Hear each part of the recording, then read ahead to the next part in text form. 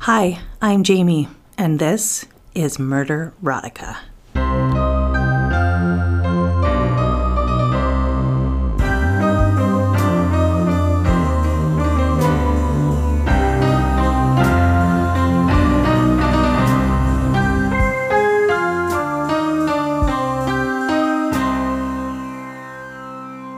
Hey everyone, I'm sure you're wondering why. It's just Jamie.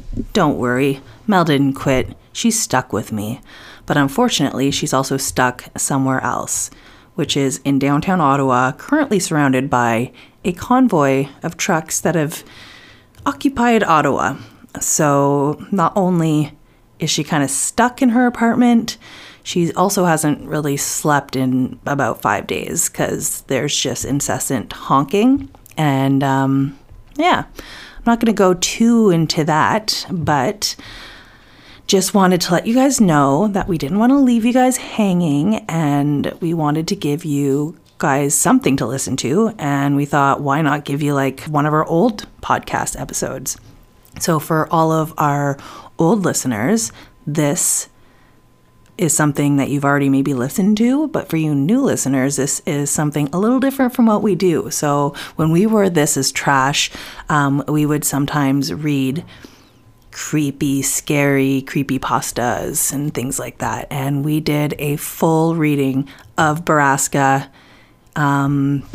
straight through. There's no commentary. It's just us reading it and acting out the parts. So if you're looking for something that's a little bit more engaging and long and like it's kind of like an audiobook, I guess is the best way I can say it. Well, this is for you, and if it's not really your jam, we apologize, and next week we will have something awesome for you.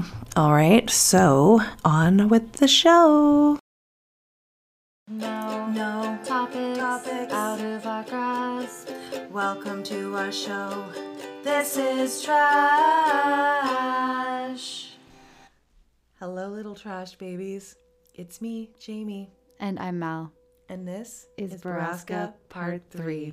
And this is also Trash, the podcast. Yes. If you missed last week, we did 2 episodes of a reading of the story Borrasca by C.K. Walker. It was a 4-part series. We did 2 episodes last week, and now we're on part 3. Yeah, it's probably a good idea to do part 1 and 2 before jumping in here. Yes, exactly. So we'd like to get right into it. And because I need to know. We need to know. So hold on to your horses. Let's go. Horses held.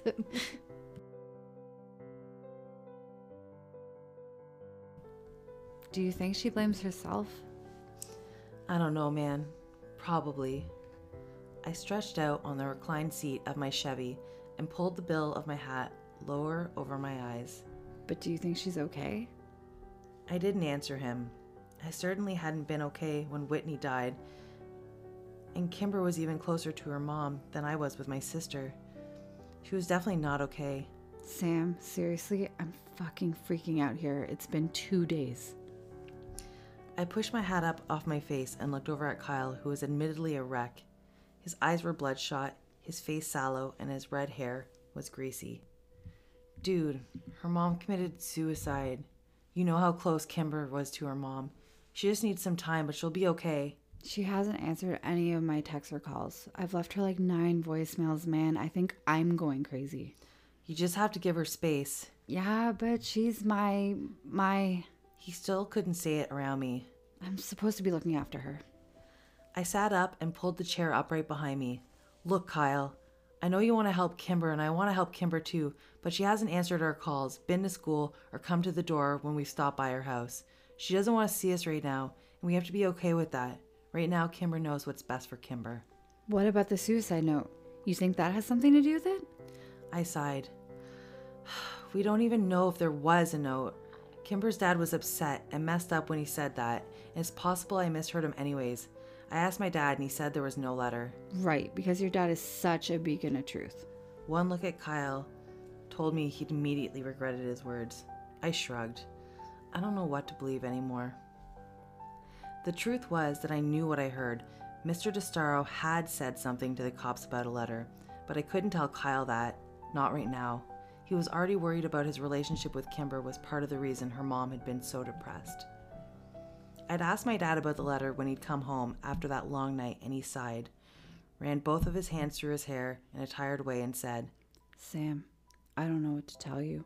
And DeStaro didn't even leave a suicide note, and this is the first I've heard of it. With our best friend in mourning and our investigation on hold, Kyle and I had been existent in a sort of suspended state. We went to school intermittently, skipping classes here and there, missing end-of-year tests and smoking more weed than either of us could afford.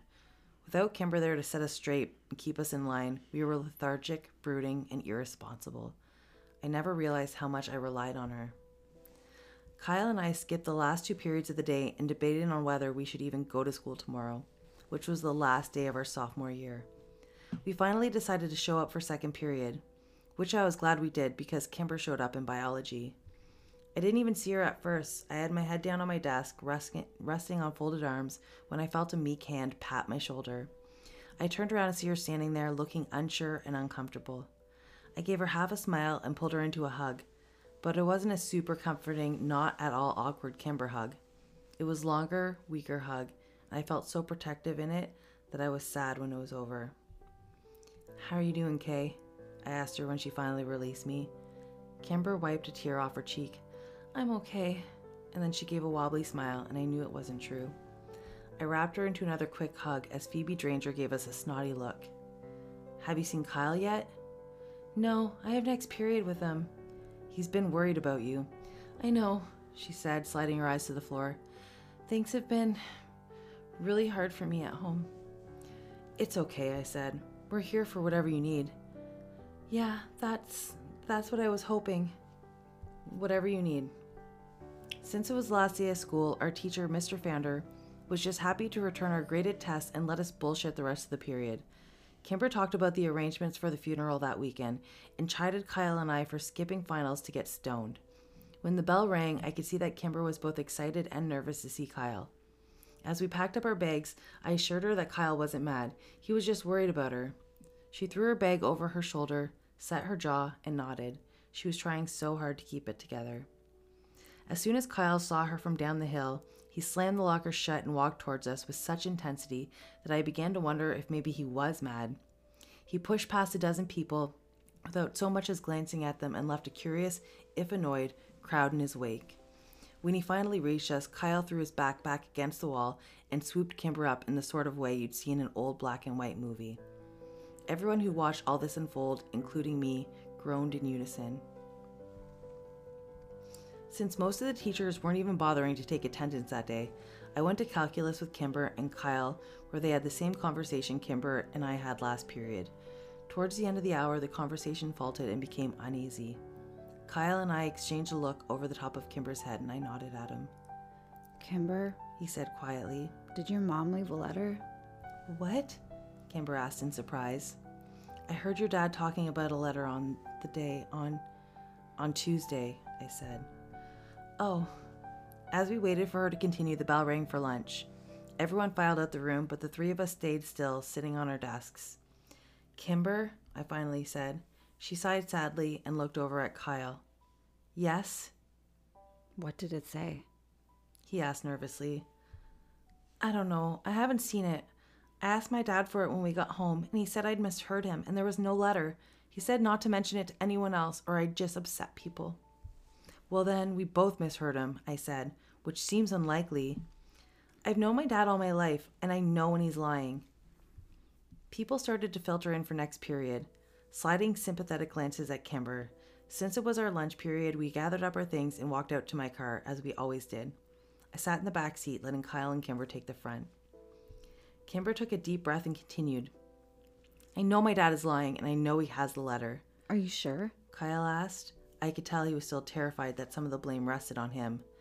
"Yeah, and I know it contains the name Prescott. I think I even know where it is." Prescott? Yet somehow I wasn't that surprised. He was the axis around which everything that was bad orbited. "How do you know it says Prescott?" Kyle asked. "I heard my dad reading it once. I think he reads it a lot, actually. He was sort of sobbing and whispering the words and throwing things in his office. My dad, he hasn't been well. Do you think she was having an affair with Jimmy Prescott? I shook my head. I'm guessing you need to think bigger than that, Kyle.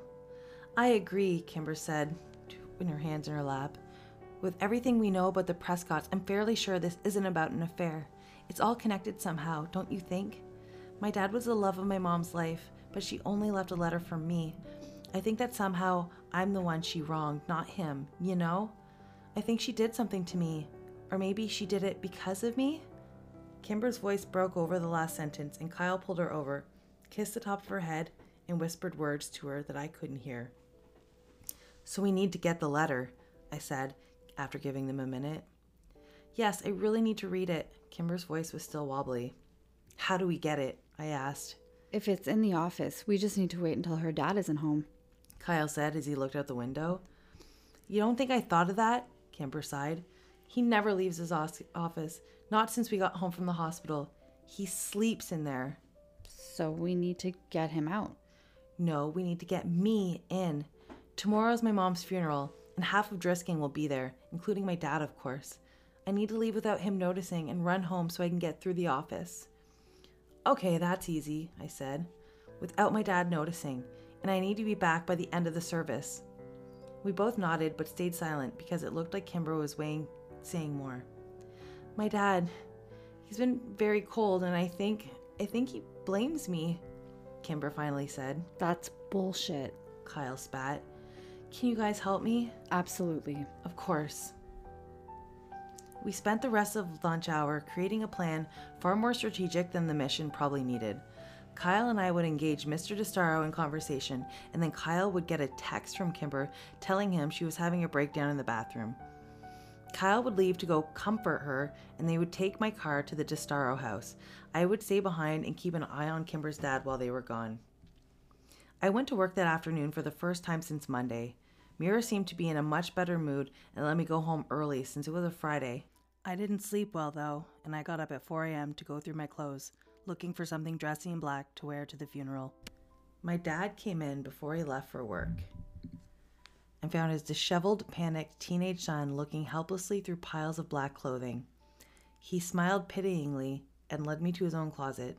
Since my dad and I had not only the same face but the same build as well, finding something suitable to wear was easy. I thanked him and he asked me to apologize to Kimber for having to work through the service and that he sends his love. Andasaro's funeral was at an Episcopalian church on the other side of town. I picked Kyle up at 9 and saw he was also wearing a suit of his dad's, though he didn't fit it nearly as well, and he was constantly pulling at the sleeves and readjusting the waistline. Unfortunately for Kyle, he was much smaller than his dad. We parked as far away from the church as possible where we hoped no one would notice a car leaving. When we went inside the church, we saw that Kimber wouldn't have to do much acting to convince people she was having a breakdown. We found her at the back of the room, tucked into a chair, and a puddle of curly orange hair and tears. Kyle sat down next to her and pulled her into a hug. Jesus, Kimber, what's wrong? I kicked his foot and shot him a look and said, "That said, really?" Kyle bit his lip. Fuck. "There's no one here," Kimber whispered against his chest. "My mom grew up here. She had hundreds of friends in this town and no one came." We looked around and I had to admit, the turnout was sparse. A few groups of 3 or 4 people standing there. Kimber's dad, who sat in a chair opposite the room of his daughter with his head in his hands, and some family I recognized from barbecues at Kimber's house. Ex-Sheriff Clary with his wife Grace was there, standing with a few of my dad's deputies and talking quietly in the corner. I could see why Kimber was upset. As we waited for the service to start, I realized I'd never been to a funeral before. I wished that we had one for my sister, but I knew we never could, since Whitney was still legally alive. It made me sad to think that she would never be laid to rest. Only a few other funeral goers trickled in, and the pastor began getting people seated for the service. I noticed the casket at the pulpit for the first time, and was glad it was closed. Still, I had to wonder at the simple, unadored, almost ugly coffin that had been chosen for Kimber's mom. I knew the DeStaros had money, quite a lot of it actually. It was an interesting, almost insulting choice. Poor Kimber. Kyle and I stood Kimber up and started over to the pews, but she stopped abruptly. I'm ready, she said, and brushed the hair away from her wet face. Ready to leave. I can't be in here anymore. It's a disgrace to my mother. Kim raised her head a notch and set her jaw. I knew this look, and it meant there would be no reasoning with her. Kyle and I looked at each other. This wasn't the plan. It'd be a lot more obvious if Kimber was missing from the service, especially with the low turnout. You guys go over there and say what we rehearsed to my dad, Kyle. I'll text you in 30 seconds. Go. Kyle nodded and started over, and I knew we weren't arguing. Mr. DeStaro was finally standing looking over at the front pew reserved for him and his daughter with hesitation. Mr. DeStaro, I said as we approached, I'm very sorry to hear about your wife. She was... Shit, I'd forgotten my lines. A great woman who raised a wonderful daughter, Kyle finished. Yeah, he spout. Do great women commit suicide, leaving their wonderful daughters alone in the world? Shit. Do great women jump off buildings, make spectacles of themselves, leave their families to deal with the publicity and the grief? Kyle's phone chirped. Thank God. Oh, that's Kimber. Kyle said a little too fast, before he'd had time to actually look at his phone. Oh man, she isn't well. She says she's crying and feeling sick. I'm gonna go help her. No! Mr. DeStaro yelled so suddenly that Kyle dropped his phone on the ground where it made a loud clatter on the stone floors. Not you. You don't help my daughter. You don't even talk to her. He can go. And he pointed at me. Okay, I stuttered. The plan had changed too much. I needed to somehow get the car keys from Kyle without being seen. Kyle gave me a shaky, subtle nod, and then he and Mr. DeStaro went to sit down. It was obvious Kimber's dad was keeping an eye on Kyle. Getting the car keys from him was going to be nearly impossible. I backed into the shadows at the back of the room while the pastor started the service. I texted Kyle 4 times asking for help, but he wouldn't dare touch his phone. After several minutes, I went to find Kimber to see what she wanted to do, but she wasn't in our meeting spot by the back door. The plan was falling apart. I pulled out my phone and sent her a text. Me. Where are you? Me. Kyle is next to your dad and I can't get the keys from him. I waited in the hallway, tapping my phone against my hand nervously. After a minute or two, my phone vibrated. Kimber. I'm sorry I left without you guys. I had to get out of there. I'm so sorry. I'll be back before the end of the service. I promise. Shit. Me. Be safe. It was now imperative that I not be seen. I went to the men's bathroom, locked myself in a stall, and played Snake for the longest 20 minutes of my life. I knew the service wouldn't go on much longer, so I texted Kimber again. Me. You on your way back yet? Did you find it? I sat waiting, watching the minutes tick by. I texted her again. Me. I think the service is ending soon. Where are you? Another 7 minutes of no response. I tried calling, but it went to voicemail. I tried again with the same result. I was getting nervous. I was about to try a third time when 2 people walked into the bathroom and my phone vibrated with a text. Kyle. Kimber has the keys. Why aren't you guys back yet? Did you find anything? I left the bathroom without washing my hands and received dirty looks from the 2 strangers at the urinals as the doors closed behind me. I found Kyle staring out the window, looking for my car. Kyle! He jumped. Where's Kimber? What did you guys find? I don't know. She left without me. What the fuck? Why? Where is she? I don't know, Kyle. She left without me. I reiterated. She's not answering my calls or my texts. Fuck, mine either. We have to keep an eye on her dad until she gets back. We're not the only ones, Kyle said, gesturing across the room. What the fuck is going on? 3 men were talking to Kimber's dad in a corner across the room. Chief among them was Killian Cleary, who was flanked by his 2 former deputies. Drisking's retired sheriff had his hand on Mr. DeSoro's arm and was speaking to him in an angry, hushed tone. Kimber's dad was shaking his head and desperately objecting to something. The 2 deputies walked out the front door of the church, and Mr. DeSoro sagged against Killian Cleary, who sat him in a nearby chair. Something was happening. Call Kimber now, Kyle said. I tried again, and this time the call rang twice and was sent to voicemail. I ended the call and threw out my hands, looking desperately at Kyle. Again, he said, and took out his own phone. I got the same result, but felt a jolt of relief when someone answered Kyle's call. But it wasn't Kimber. Phil, what part of town are you in? I need a ride. It's an emergency. I waited. Yeah, man, I'm at Northridge Church. As fast as you can. I'm with Sam. I'll owe you. Kyle hung up and then immediately tried Kimber's phone. She's sending me to voicemail too. We both stood at the window anxiously waiting to see Phil's silver Mazda pull up. Kyle chewed his lip and I tapped my phone. Come on, Saunders. We threw occasional looks back at Kimber's dad until Cleary stood him up and ushered the now inconsolable man out of the church. Suddenly, Kyle's phone chirped and we both looked down to see Kimber's name flash up on the screen. Kyle's knees nearly buckled in relief and he sagged against the wall. Kimber. I found it. Kyle opened the text and furiously typed a reply. Kyle. They're coming for you, Kay. We both stared at the phone waiting for a response, and just as the sun blinded us as it reflected off of Phil's approaching silver sedan, we got one. Kimber. They're here. It was the last message we got from Kimber. When Phil dropped us off at the DeStaro house, we found the front door unlocked and no one home. My car was sitting in the driveway, unlocked with the keys in the ignition. Kyle and I drove back to the church, but the funeral was over and the few people that had attended in it were already gone. We drove back to Kimber's house again, but it was just as we'd left it, and no one was home. Kyle had lost it by this time and was an absolute wreck. He called her so many times, I was sure he'd kill her battery. His calls went straight to voicemail and his texts were unanswered. After a half an hour of begging from Kyle, I finally called my dad. He answered immediately. Sammy, what's wrong? It's Kimber. She's gone, Dad. We've looked everywhere for her, but her dad's missing. She left the funeral early and Killian Cleary was talking to her dad and then Samson and Greg left. And I think they went to her house and they got her dad. I think they're still working for Cleary on the side or something. And I think they're doing something bad.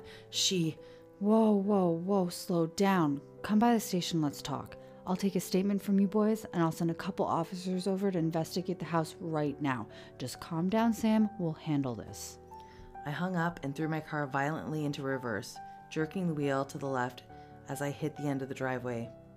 Sam, how do we know? How do we know we can trust the cops? I'm not trusting the cops. I'm trusting my dad, I said, my words sounding hopeless, even to me.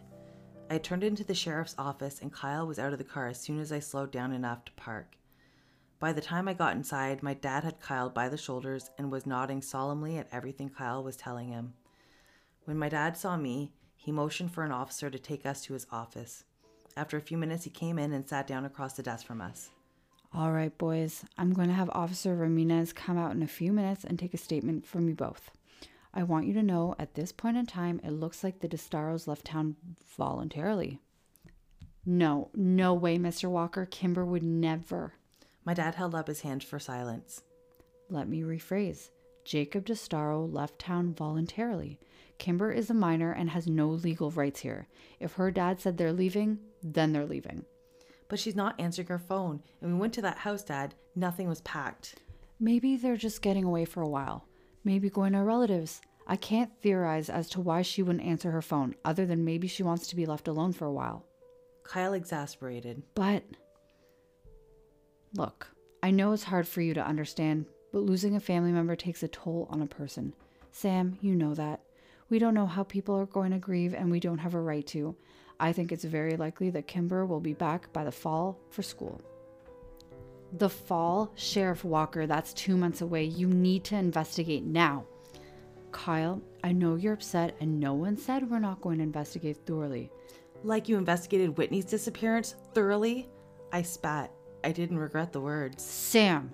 He snapped with more force than I'd ever heard him use. I am tired of listening to you insinuate that I didn't do everything I could to find Whitney.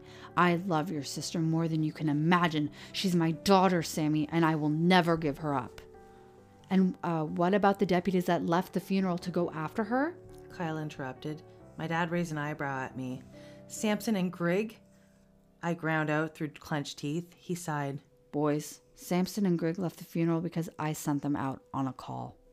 I stood up violently, knocking over my chair in the process. Oh, come on, Dad. All right, that's enough. Sheriff slammed his hands on the desk and stood up. I told you I would tell you what I know, and I have. I understand your friend is important to you, and god damn it, the DeStaros are friends of mine too. I promise you that I will use the full extent of my resources to track them down and put your minds at ease. But until then, all I can offer you is assurance that there is no sign of foul play at this time. You boys need to get off the warpath and let us handle this. Now, Ramirez is waiting in the hall to take your statements, and then both of you are going home. Understood? I said nothing and glared at my dad, seething with rage. Kyle stood up and walked out of the room with no emotion whatsoever. He walked past Ramirez and I followed him out to the car. We got in and I waited for Kyle to say something. I heard a loud sniffle and looked over at him to see his face slick with tears. It was the first time I'd ever seen Kyle cry, but not the last. He's lying, he whispered. I just shook my head. I didn't know what to believe. Kyle turned his face away from me. I know he's lying. Something bad has happened and he's lying about it. What? What happened? I heard more sniffling as Kyle tried to collect himself. Dude, fucking talk to me. What do you think happened? Kimber's gone, like all the others, so she's at the place where bad things happen. I punched the steering wheel. How the fuck had this happened? Not Kimber. Please not Kimber. Was all of this because of me? Had her mother killed herself because of something I'd done? Something we'd found out? Was Kimber taken because of me? If I thought for 1 minute that that was true, I knew I would crack into tiny pieces. No. Not Kimber, no. Yes, Sam, fucking think about it. Kyle yelled at me. It's the treehouse. It's all the same. Borrasca, the skinned men, the triple tree, your sister, the mountain. It's all the fucking same. It's the Prescott Empire, and now Kimber has been fucking consumed by it. Where do we go? I could feel the warm tears of my own desperation and hopelessness sliding down my cheeks. What do we do? What do we fucking do? Kyle threw his hands up in frustration. We have to go to Ambercott, right? It all starts and ends at the Triple Tree, Sam. Surely you figured that out. We've been to the treehouse a million times, Kyle. There's nothing there. I don't know where the fuck else to go, Sam. I jumped as someone tapped on the window of the car and wiped the tears off my face. I rolled down the window as Officer Grigg leaned down and looked in the car. You boys move along home, all right? Yep, I said, and turned the key in the ignition. Officer Grigg waved at us and we pulled out of the parking lot, and we didn't wave back. The treehouse, Kyle said. We drove in silence, both of us trying desperately to get a hold of ourselves. If we were going to be any help to Kimber, we needed to be calm enough to think logically. I parked in the space next to the trailhead and saw several bikes tied to the post. As we made our way up to the West Rim Prescott Ore Trail, we passed Parker and a couple of his friends coming down it. I nodded to him, but Kyle said nothing. He just stared up the trail, reaching for the only place he knew to go. It was almost dark by the time we got to Ambercott, and there was a little light left to search for whatever Kyle hoped to find. It took half an hour in the darkness before I finally convinced Kyle that there was nothing there to help Kimber. And though we didn't speak of it, I know that he and I were both painfully aware of all the sounds of the night. We were scared, terrified to our very bones, that would hear the piercing, scraping, grinding, and metal screams of the monster at Borrasca that we'd become so accustomed to over the years. We both dreaded it, prayed it would not come, and we did not speak of it. I dropped Kyle at home and promised we would find Kimber tomorrow. I swear we would. He gave me nothing more than a shallow nod and disappeared inside his house. My dad was waiting for me in the kitchen when I got home a few minutes later.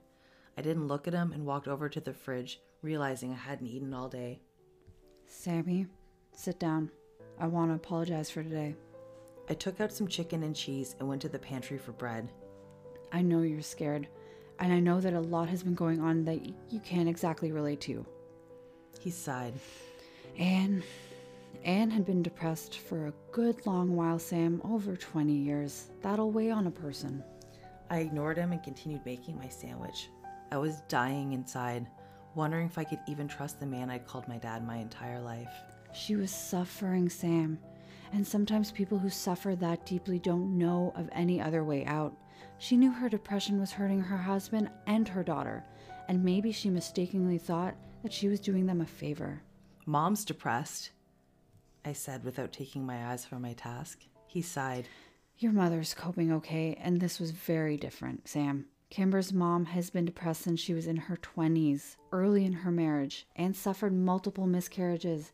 Infertility can be very hard on some couples, and not even Kimber's birth could totally ease her pain. Dad, with all due respect, I'm tired and I'm going to bed. Kyle and I are getting up early to look for Kimber. I threw the knife in the sink with a loud clang and turned to look at my dad for the first time. Please tell me you're still trying to find Kimber. The sheriff stood up from the kitchen table, looking as tired and disheveled as I felt. I promise, Sammy. And I finally believed him. The next morning when I pulled up to Kyle's house, Parker came out to meet me. Hey, Parker, I said when I rolled down the window and cool morning air wafted in. Kyle's not here. He left around 5. Stole my dad's truck. He's pissed, so you'd better go. Thanks, man, I said, and then rolled up the window and took off down the road. I drove around all morning looking for Kyle and calling his cell, but he didn't pick up until around noon. Sorry, man, I couldn't sleep. Kyle sounded a bit more stable than yesterday. That's cool. Where you at? I don't know exactly. A rare spot where I'm getting service. You in the woods? Yeah, she's out here, Sam. Somewhere in these mountains. I can feel it. I know it. All right, well, let me meet you. Okay, just come down to the West Rim Trail and I'll meet you there. I was only 5 minutes away, so I arrived before Kyle had time to get down the mountain. Mr. Landy's red Dodge Ram was parked haphazardly in a no parking zone, and I figured it would be probably towed by the time we got back. I doubted Kyle cared at this point, though.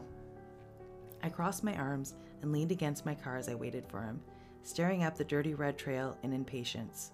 When Kyle finally showed up half an hour later, he was covered in sweat and dirt and dejection. So? I said, pushing off the car. No, nothing, man. All right, well, let's keep searching. We hiked miles and miles of the mountain that day, but we didn't find any sign of human life. For the next few days, if the sun was out, so were we. Kyle was growing more and more desperate, crossing onto private property to look for lodging equipment and mapping out the country's main mines to search the abandoned buildings. But the mountain was big and the needle buried deep in the haystack, and as the days slipped away, so did Kyle's sanity. Every time I saw my dad, he would give me a sober look and promise that they were still looking. It seemed to me that he was growing concerned. The DeSaro house remained as cold and empty as the space between the stars above it. On the 11th night of our Kimberless existence, I awoken out of a troubled sleep by the piercing, whirling, screeching sound of death at Borrasca. I cried myself back to sleep to the tortured sound of Kyle's own agony next door. We had failed her. Kimber was dead.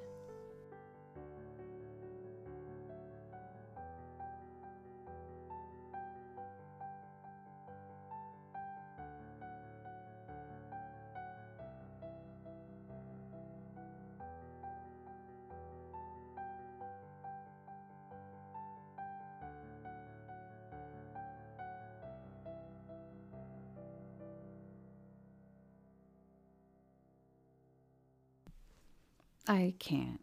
Yeah. Where is Kimber? Kimber's dead. I don't know. I don't remember. Whatever that metal grinding sound is going to be some sort of like meat packing industry run by underground lizard people who deal like cocaine bone dust and like explosions. Yeah, they just make it sound like they're like, it's like that movie like Soylent Green or whatever, where they're just like making people. Yeah. Like they're just cutting up and they're just selling their powder as like some fucking life essence thing. Protein powder. Yeah. And like it all has to do obviously with like the cops of the town are involved in it. The fucking main dude whose daddy's in the fucking old folks home. Like there's conspiracy theories. Everyone's daughter's missing. Yeah. Which is now the Handmaid's Tale? Exactly. What's going on? Are they just grabbing like all the girls and like the women are driven mad and depressed by it? Like I'm excited to find out why. So can we just do it? Let's just do it. Guys, we're saying bye. We're not even going to sign off. Oh, well, I mean, yeah, we can do that. So just remember, everyone, it's called Trash Can. Not Trash Can. Let's read the rest of the bye, story. bye.